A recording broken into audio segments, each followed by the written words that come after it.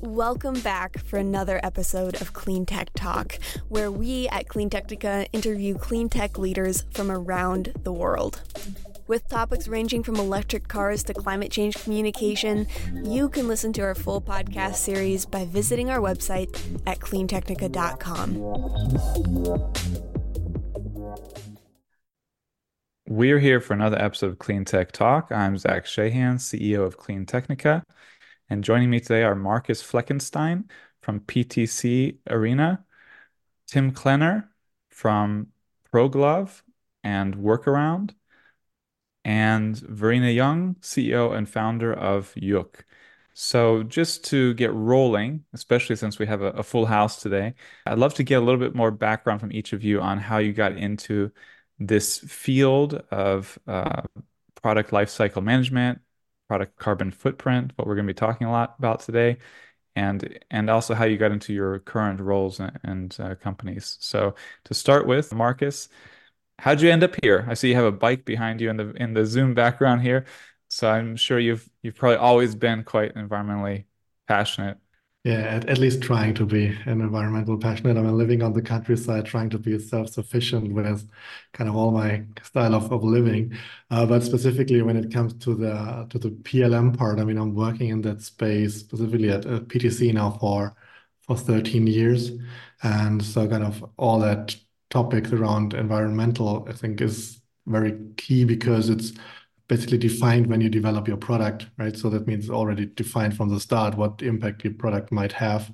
And this is kind of where it was always interesting for me to look into that. And that's why I'm kind of curious about this collaboration here, what we want to talk about, because it's like always working together with different elements to really get the best product and the best kind of maybe impact to the environment out of the product. And so this is what brought me here into that kind of triangle with Yook and ProGlove. Excited to talk about what we have done so far and how we came to that situation where we are now. Excellent. And shift over to Varena. Yeah, sure. So I'm the environmental scientist at the table. So the topic got me started 15, 20 years ago, actually, when I was a teenager. And I studied the topic, but super quickly realized I don't think we need more people studying the problem. I rather want to work on solutions.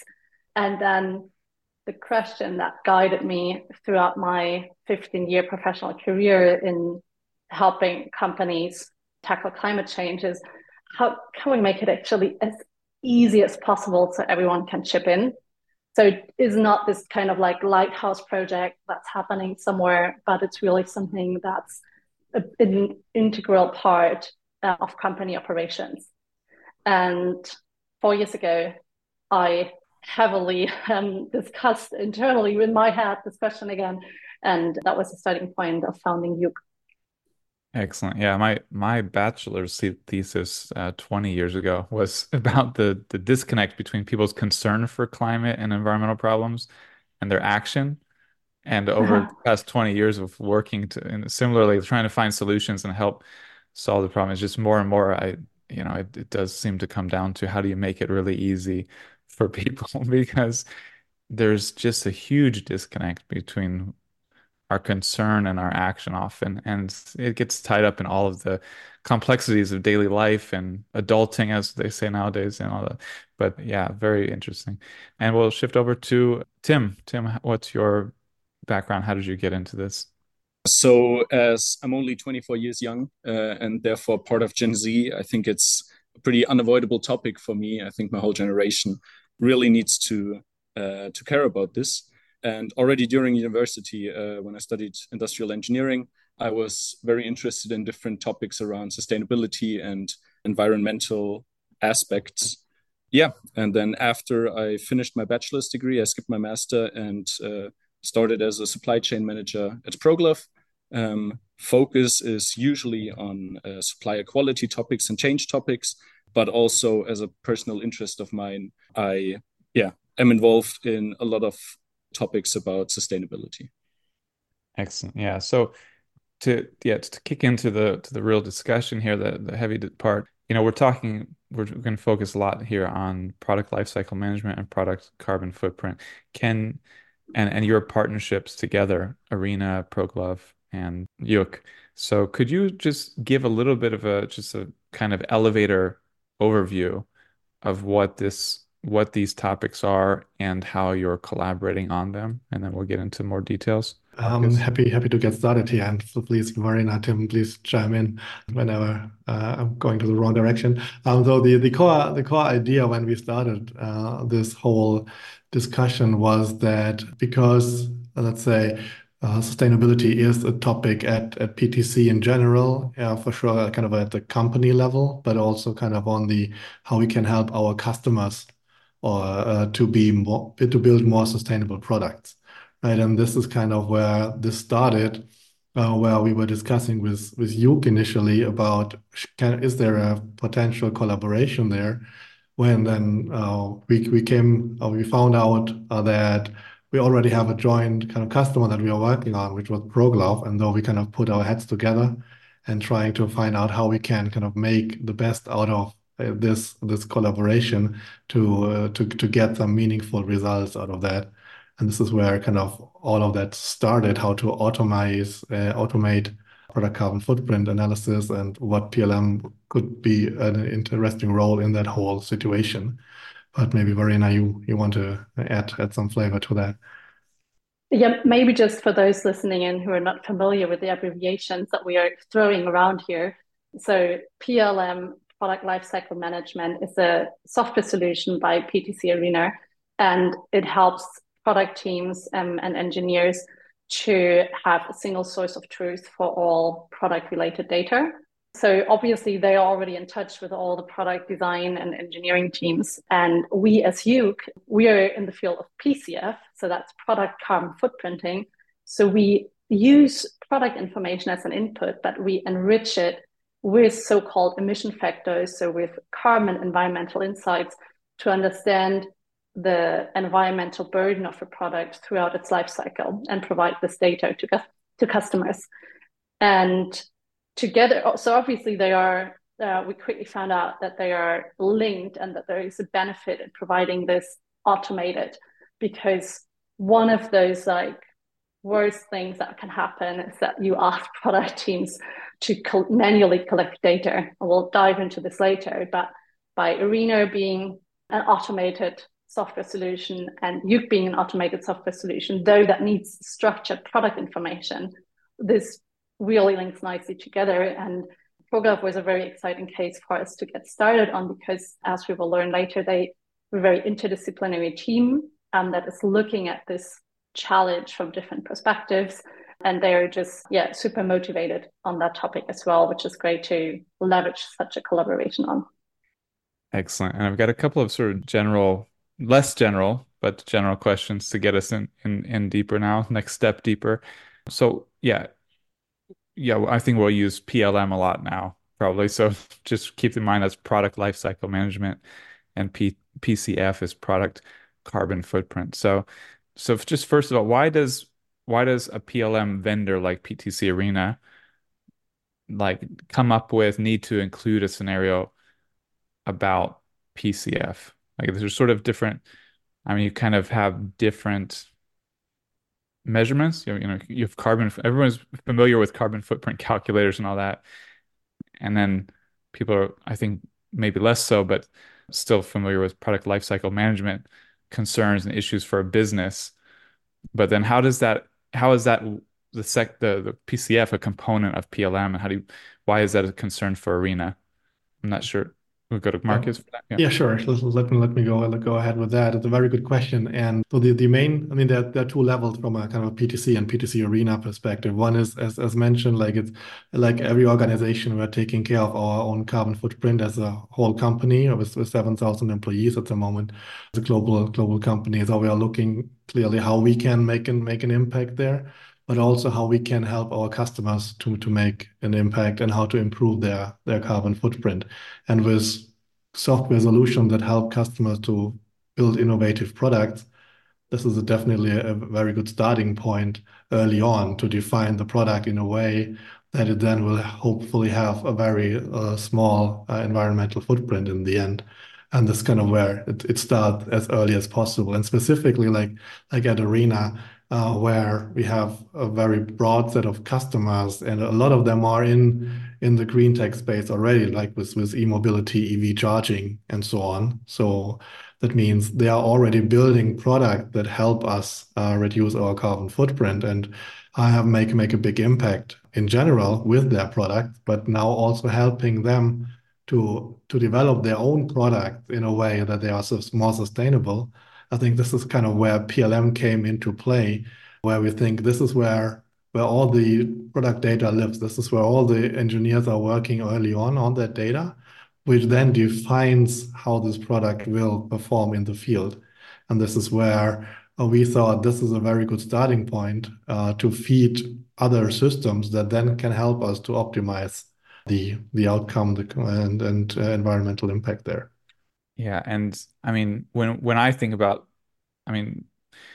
product carbon footprint, I mean many of us kind of more lay people, we can say, who have learned about it, talked about it, written about it for years, we do so on I guess a more simplistic basis.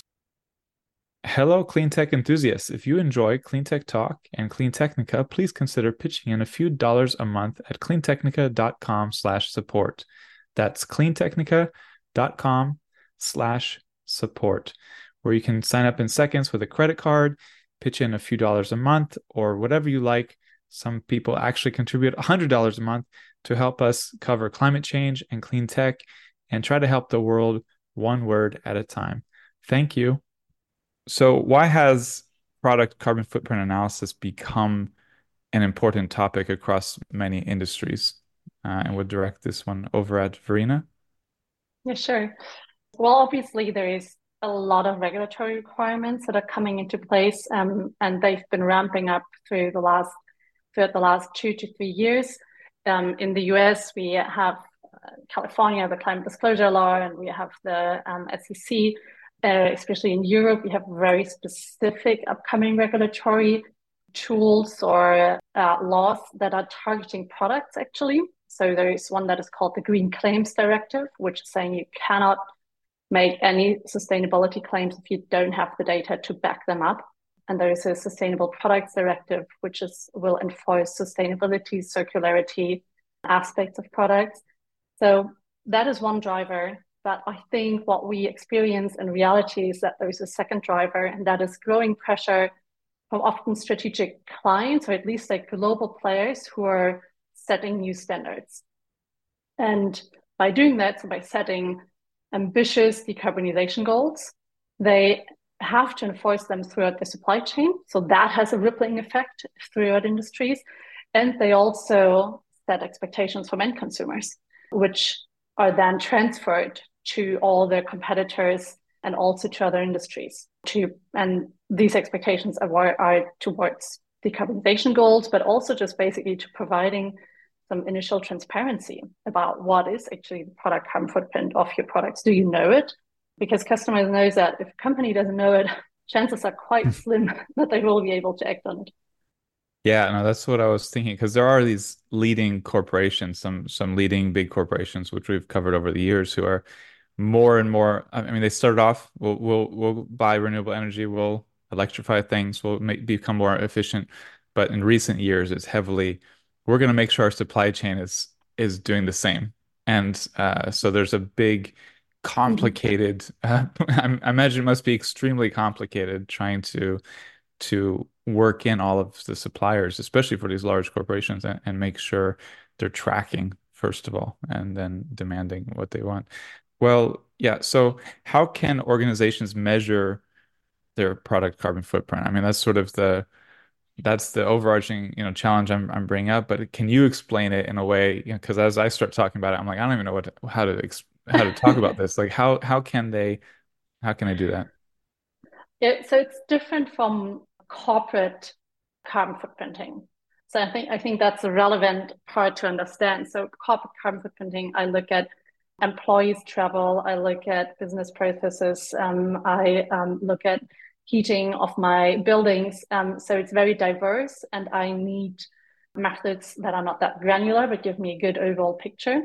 And it's different when it comes to product. So there I want a very granular picture across the supply chain, because only then I can change aspects of it. And the method behind it has been around for, I think, over 20 years. It's called lifecycle assessment. That's like the scientific method, LCA. And it's basically a methodology where you look at each product lifecycle stage. So from really the raw material extraction over the different processing steps, manufacturing steps, then all the in-between transport steps, packaging steps, and then sometimes even further towards the use and end of life phase of a product. And each of these activities is mapped, or activities, processes, and materials is mapped against so-called emission factors. And this emission factors, for example, these come from scientific data banks, and they tell you raw material extraction for a metal, for a specific metal, equals this amount of carbon. And same for processes, they can build it based on the kilowatt hours. As you can imagine, one of the major challenges is that no company in the world has 100% transparency across their supplier network. It's impossible due to globalization and complex supply chains. So the way this method works is that it fills data points that are missing with proxies based on industry averages. And one of the core things is there, obviously, to keep a good balance between how many proxies do I use and how robust is my result still. Yeah, and if you ask me if you might ask how is this done, actually back in the days it was only done by consultants or scientific consultants. I was one of them. That's how I got started on the topic as well. And it took like half a year to do it for one product. Obviously, that's not matching the reality of companies who sometimes, I mean, the product can be out of business by then, right? Yeah. Once you have the report about the carbon footprint. So, and that's exactly the starting point for me to found Yook as well, to say, like, we have to change this. The data has to be more transparent. It has to be tangible. It has to be real time. So I think that's really the relevancy, because it's super interesting data once you have it. But the process of how we obtained the data throughout the last years, that is outdated. Yeah, I was like, well, how much data can you get real time? Like that was like, you need to get data real time. How can you do that with as much as possible? Get that into a platform so that people can look at it, and combine it with others. Yeah, it's definitely, it's a massive challenge. So and this is, sorry to add there, I think this is exactly where this aspect that Arena already stores for customers, that's product lifecycle data. And therefore you have an access to structured data. And that's a huge leverage for us. So we don't start at zero with our customers, and we can integrate smoothly and use existing data. Right. So pulling Tim in and ProGlove. Tim, can you explain, what interest had sparked and are now driving this topic at ProGlove? So originally sparked, it was mostly due to a professional background, I want to say, and now it's being driven by mostly personal interests within the company. So yeah, originally I think the whole industry is changing. I think there's a clear trend. More and more companies are starting to look into the topics of sustainability, and simply we decided that we wanted to be a leader by collecting this information very early, and starting to implement it, use it in our daily business. And then it's not just us, not just we are looking into the topic. So we offer an easily scalable solution, which helps our customers improve cycle times in production, logistics, and retail mostly, which means we have pretty big customers. And since the European Supply Chain Act usually or comes in first for major corporations, for the bigger companies, this is something that was requested from several of our customers to us, as the transparency of your supply chain really stops becoming a luxury good, a nice to have, and starts becoming a necessity. You must know where your products come from and how they are being produced. And then we are being driven by mostly personal interests, as said. So the biggest driver probably is curiosity. As a young company, a lot of young employees and a lot of people left over from our startup phase only a couple years back. I think we have a very high employee motivation to work on these topics, not just me, but throughout the whole company. And that, made us decide to start an ESG task force. So ESG, environmental, social, and governance task force. So we found people from different departments with different views, but a common mission of improving ESG. That was to find and reduce the product carbon footprint. It's funny. Some people have been trying to give ESG a bad name lately, and it's a side topic we will not rant about. But I think it should be noted that this is critical. I mean, I think for any responsible company to have good ESG policies. Yeah, and so let's get into how did the process look for ProGlove? So the quick answer is put in a lot of work. So I think we made a good decision to start with one product first, and then use the learnings that we got from the product, take the quick win, and put the learnings onto the new products. So the first product we looked at, which is our index trigger, took us some back and forth between Yook and us. We would provide info, Yook would request more information, we would provide that, and so on. Within a couple of iterations, we had been at a status that we were comfortable with, and then we moved on to the next product. We learned from our mistakes, and therefore we were able to speed up the process by quite a lot.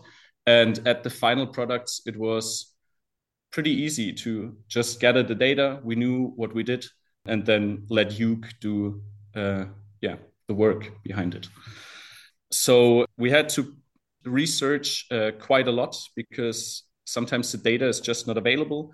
For example, we had values for the weights of our parts, but we had these values figured out for customs purposes. So these were packaged weights instead of the actual part weights. So everything that we had collected previously would need to be collected once again and challenged, because it was measured for a different purpose.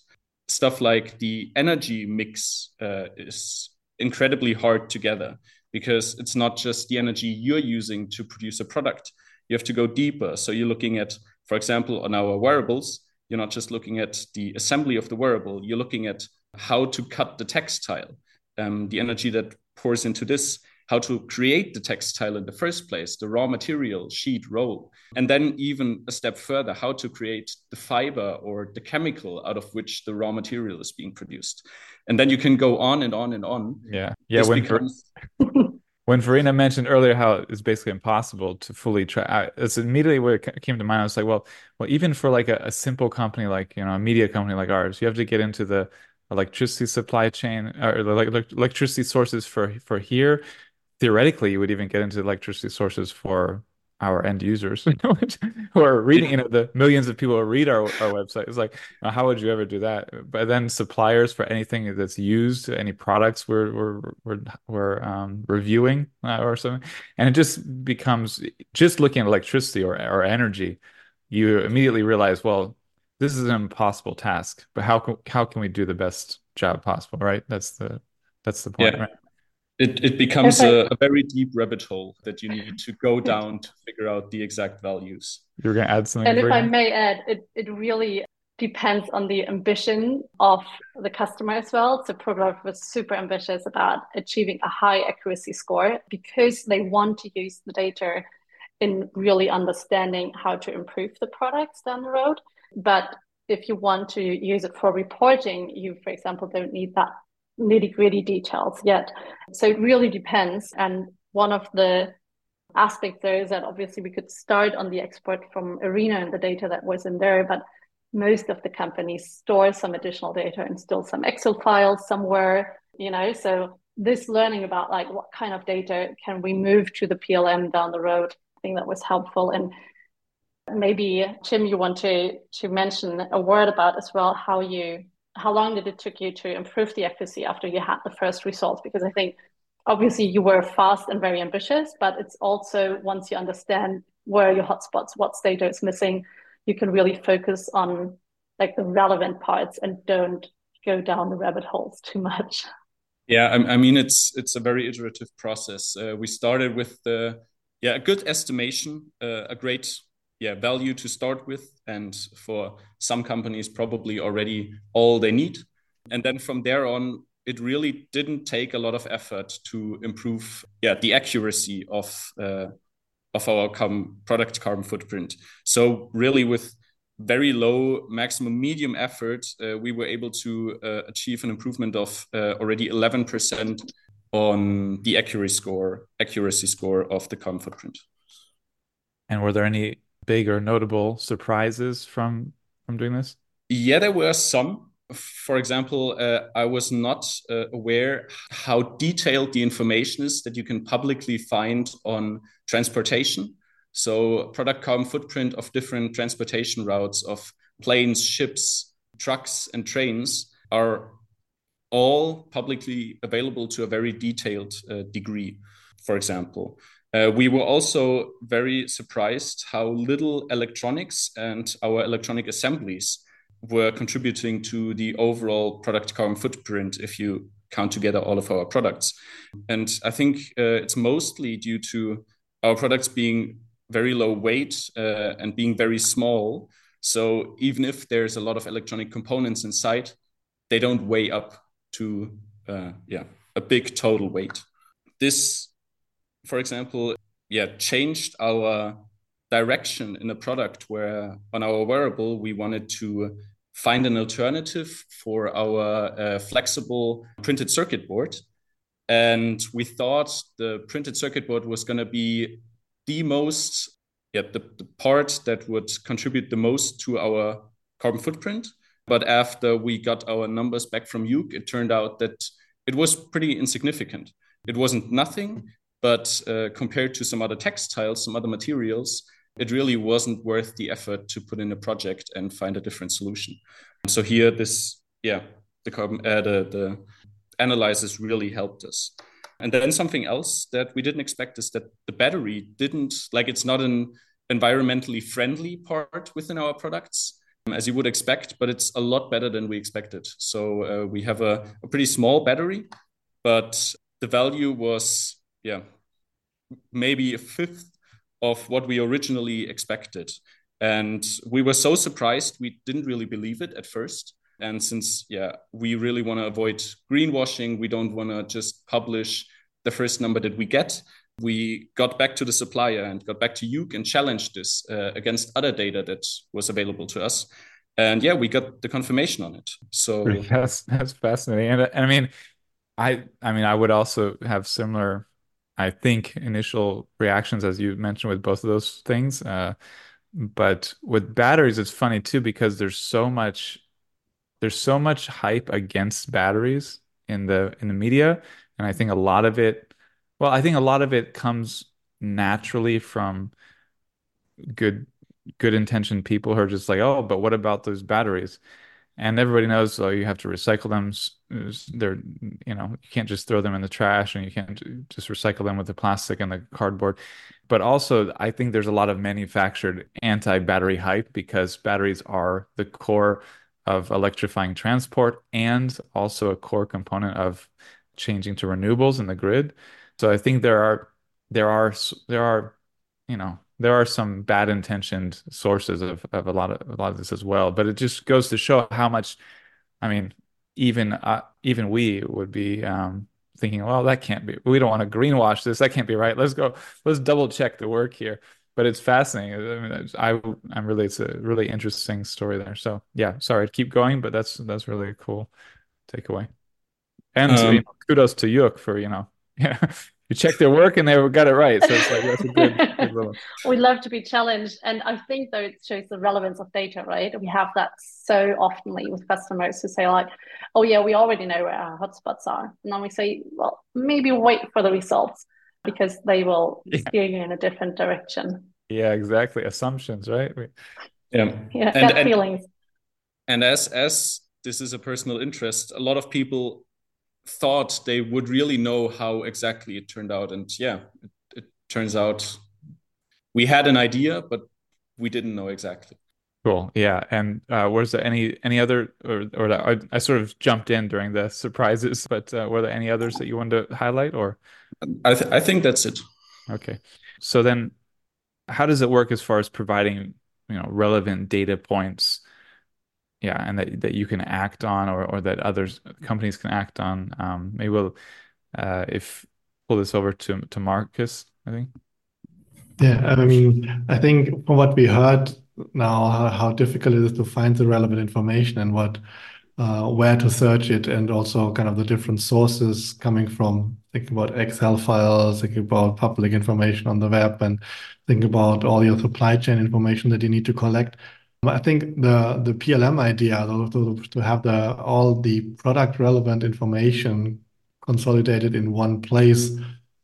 We often try to talk about it as a single source of truth, but I think as we could have to connect multiple dots, I think it's probably not a single source, but at least it kind of gives you the single entry point to find the relevant information.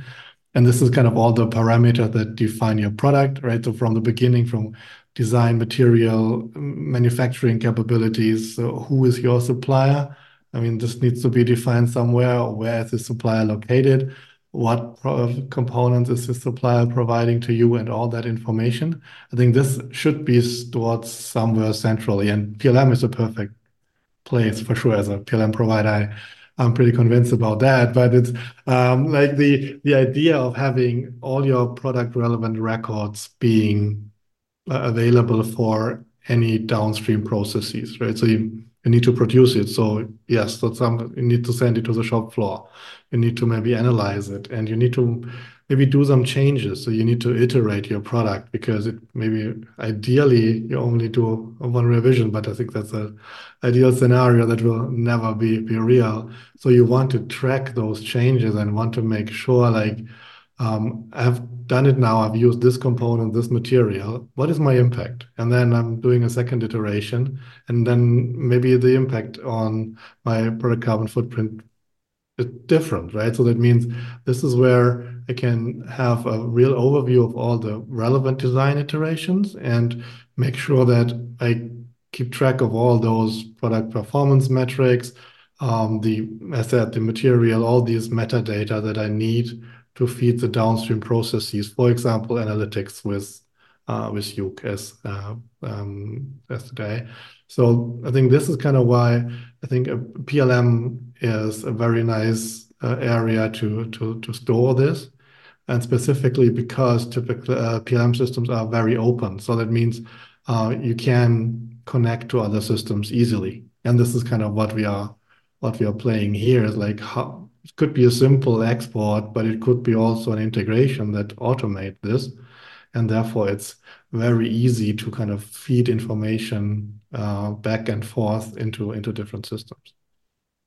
Yeah, and for anyone who's like, more seriously considering this now, thinking about their own companies and products, when you're starting such a project, like what level of effort do you need to be ready for or have in mind, especially considering, having no PLM versus having a PLM in place already? Yeah, I think it's a very clear, it depends.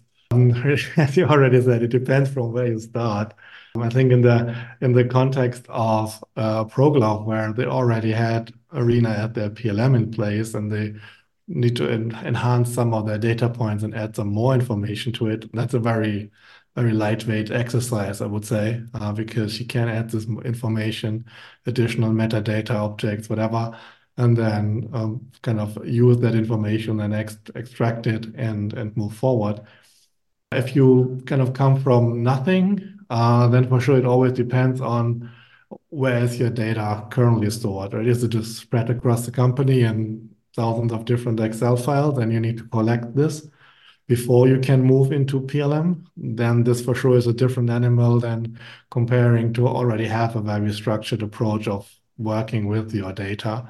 But then starting implementing a PLM solution, and just specifically talking about Arena now, because we have that idea of being very fast when it comes to implementations. Our typical implementation time for our customers is about maximum 16 weeks as a kind of a guideline so that we can say, okay, you start from nothing, you have just spreadsheets, and then after 16 weeks, you have your product records, your bill of materials, your change process and everything ready, and then can plug this information into systems that helps you further, like manufacturing execution or analyzing data with Yook, like in our example. Though it really depends on where you start, but with a kind of a cloud native solution that we just need to plug together with another cloud solution like Yook, then it's pretty straightforward to kind of get those additional benefits after you jump the initial kind of part of it. Yeah, thanks. And Varena, so you go through this whole process, you go through all this work, and then what kind of results can users expect then from that? Mm-hmm.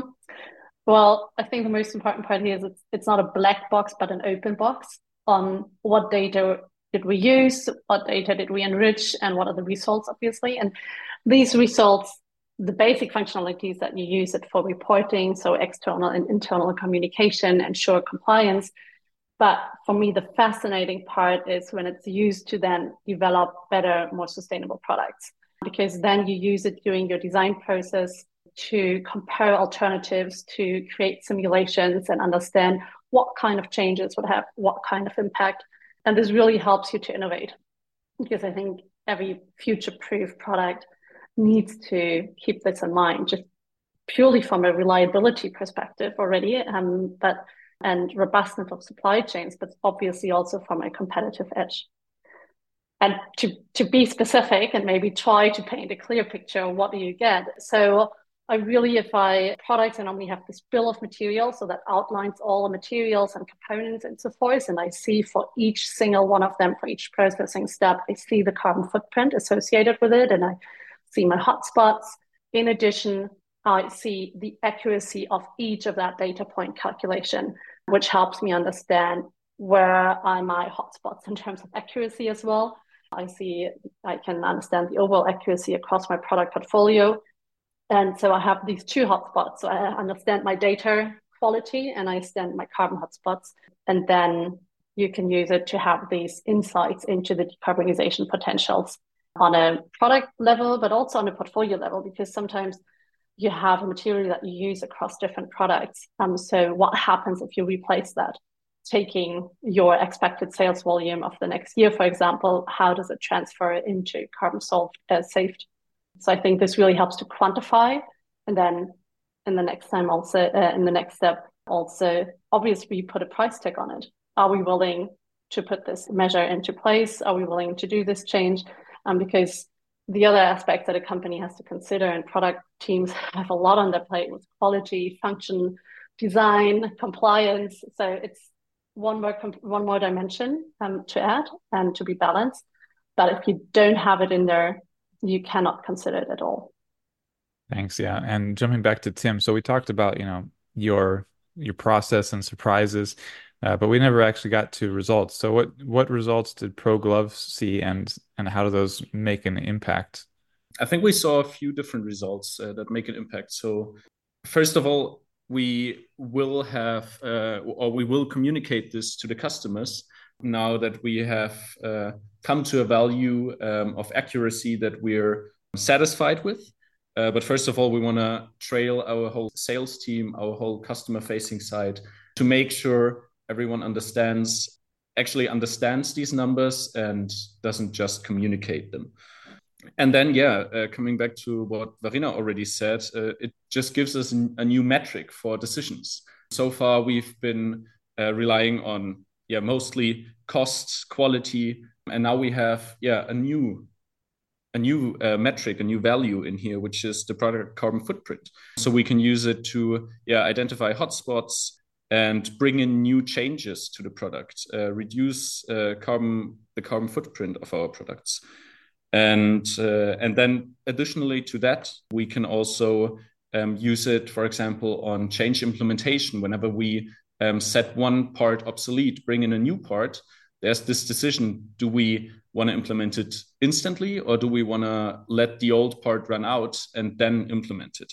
And then this gives us, once again, another factor that we can bring in which is the cost of product carbon footprint. So yeah, I think overall it was just a very nice learning and a good dive into the supply chain of our products. Well, this has been fascinating for me. I feel like I recently saw something. I don't know where it came from, but it was a recent thing where there's two kinds of people in the world: people who love Excel spreadsheets and people who hate Excel spreadsheets. And I found this fascinating and really, but I think I fall into the first category. But you must have. I mean, this is beyond spreadsheets, of course. That's the point. Part of the point here is that this is well beyond spreadsheet. This is about the mothership of spreadsheets, sort of. But you've obviously innovated a lot. You've learned, I'm sure, a lot in the past few years, developing this, improving this. Can we just get to close a few words of lessons learned from each of you, and tips or tricks that you've also learned, picked up along the way? We can start with ProGlove, with Tim, and then move around. Sure, I can kick it off. So yeah, I also fall into this first category. I do like Excel, but to a certain degree. And as you said, this is not just a single spreadsheet with a few columns. This is a mass of data. So one thing that I really liked is that we got some interactive data. We didn't just get a big spreadsheet that was summing everything up. So yeah, that really helped. Also, not having to manually collect all the data, but instead to use this iterative process to start on a surface and then dig deeper with each new iteration that you go through was a great way to improve our knowledge. And and then overall it was just very nice to involve several different people from the company, from all different departments, people from development, from production, people from supply chain, and get everyone's views on the topics, have them challenge it with their own knowledge, and therefore just be able to dig deeper and get better results. That's great. And moving over to Markus and Arena. Yeah, I mean, I think the core learning is like being ready to enhance the data set that you have, right? So this is kind of what we experience, and we discussed like where do we need to add these data points, right? Is it on which level does this data needs to sit, and is it really belonging to PLM? So I think this was a very interesting conversation there. The fact that if you already have a set of data where you can start from makes it for sure easier. And then the possibility to being flexible to add that information that you need in order to feed the analysis. I think it was very good learning there.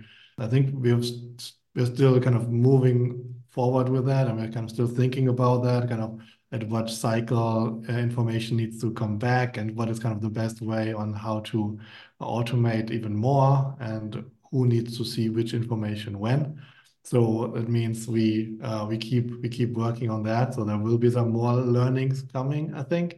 But it was already a very good starting point, kind of to see like how important the flexibility is, as well on the kind of the persons you're working with, but also on the application side. Great, yeah. And wrap it up with Varena and Yook. Sure. What I love to see when working with ProGlove especially is that while they had initial doubts about the effort that might require, they were not afraid to get started.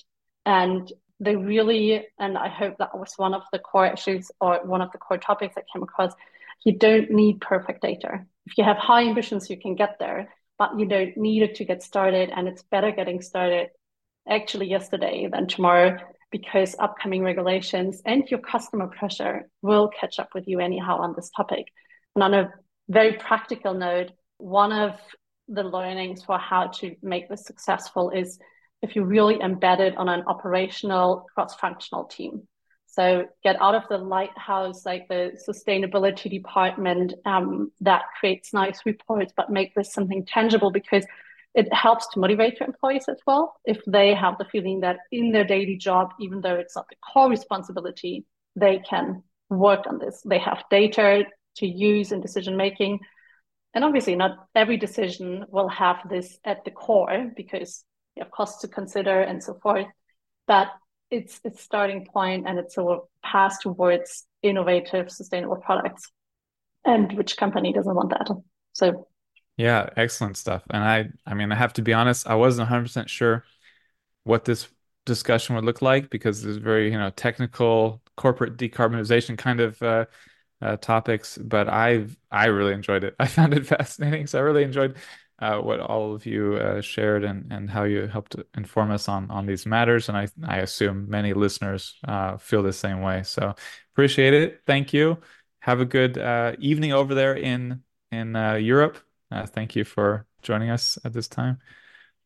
Have a good day. Thank you for listening to Clean Tech Talk. Join us next time to get your electric fix.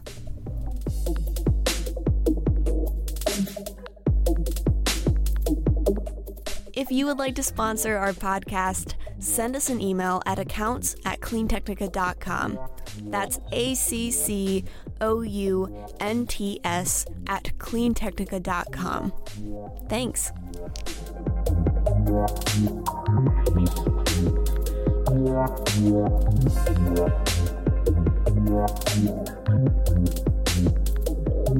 Yeah.